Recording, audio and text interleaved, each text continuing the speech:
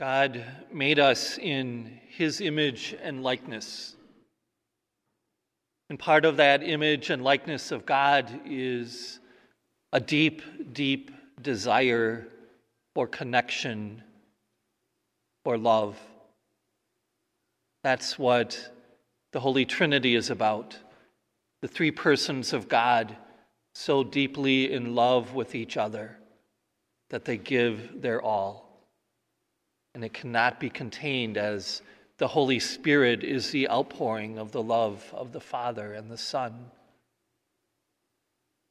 And we have that same desire in us, that same longing for connection, for intimacy. And when we lose someone that we love, that gets shaken.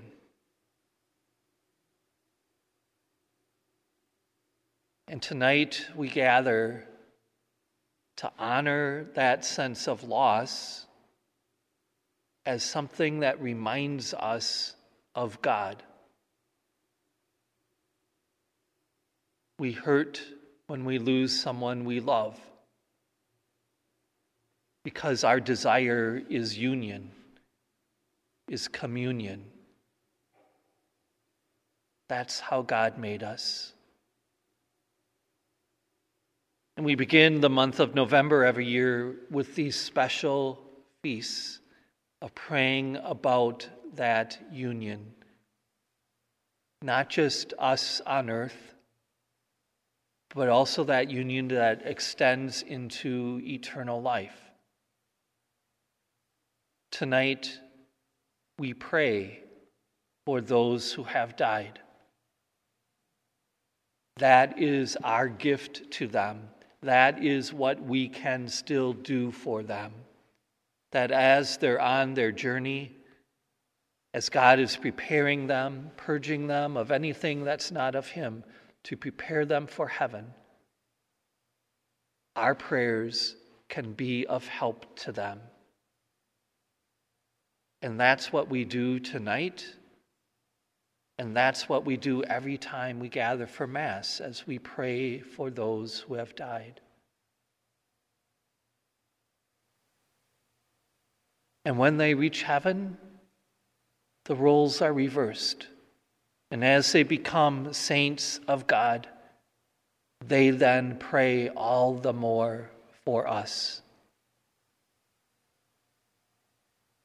That desire, that longing for union is never going to go away until we are with God in heaven and fully experience the life and the love that God desires for each one of us. And so tonight, let's honor those who have died through our prayer. Let's honor our loss, our grief, by turning that to God who calls us ever deeper into His love, into union with Him.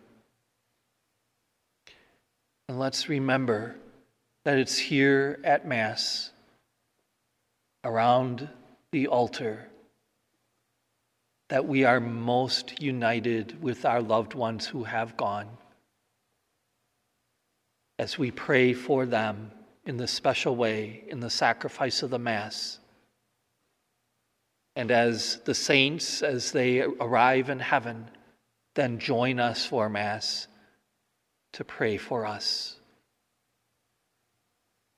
That's communion with God